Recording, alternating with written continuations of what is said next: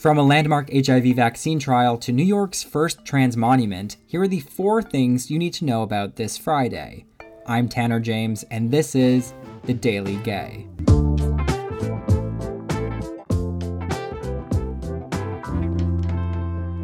Evacuation efforts for Afghan refugees are continuing to intensify as hundreds of thousands of queer Afghans are still trapped under the Taliban rule. Rainbow Railroad, a charity that helps LGBTQ+ asylum seekers, revealed that it has been in contact with over 200 queer Afghans desperately trying to escape the Taliban. Namat Sadat, a gay Afghan author currently living in the United States, said that the Taliban will weed out and exterminate LGBT people and impose a bait, kill, and dump policy. With a population of 38 million people in Afghanistan, there are an estimated hundreds of thousands to millions of LGBTQ+ identifying Afghans who are currently facing an uncertain future.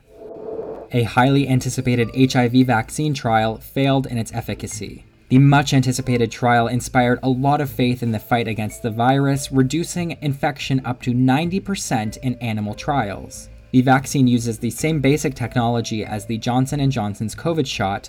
The failing trial represents yet another blow to efforts in creating a vaccine against HIV and AIDS. Johnson & Johnson's, along with the National Institutes of Health and the Bill and Melinda Gates Foundation, launched the study in 2017, with all participants receiving either a vaccine or a placebo.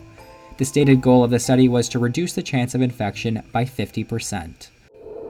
Violence against trans people has jumped nearly 20% for the second year in a row. New data shows that hate crimes based on sexual orientation dipped slightly last year, while crimes based on gender identity against trans and gender nonconforming people continued to increase. This year is also on track to be the deadliest on record for trans people, with at least 35 trans and gender nonconforming people having been killed so far, most of them Black and trans women, according to the Human Rights Campaign. Although hate crime incidents motivated by anti-trans bias appear to be increasing, advocates say that it doesn't show the full story. A 2013 report from the National Coalition of Anti-Violence Programs also found that less than half of LGBTQ+ people who experienced violence reported it to the police, in part because of experiences of hostility and mistreatment. Not to mention that law enforcement agencies also collect, categorize, and submit hate crime data voluntarily.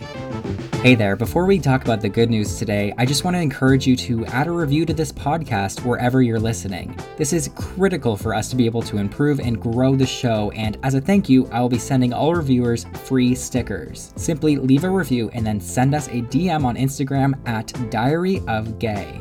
Okay, back to the show.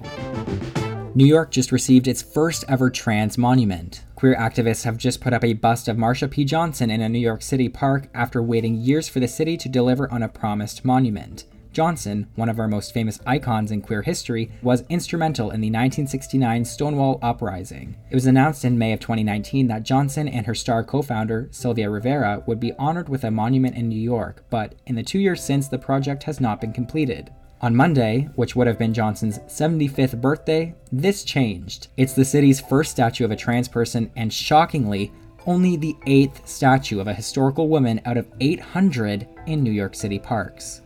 That is it for the Daily Gay. Please subscribe to keep up with everything going on in the LGBTQ+ community and to support our show.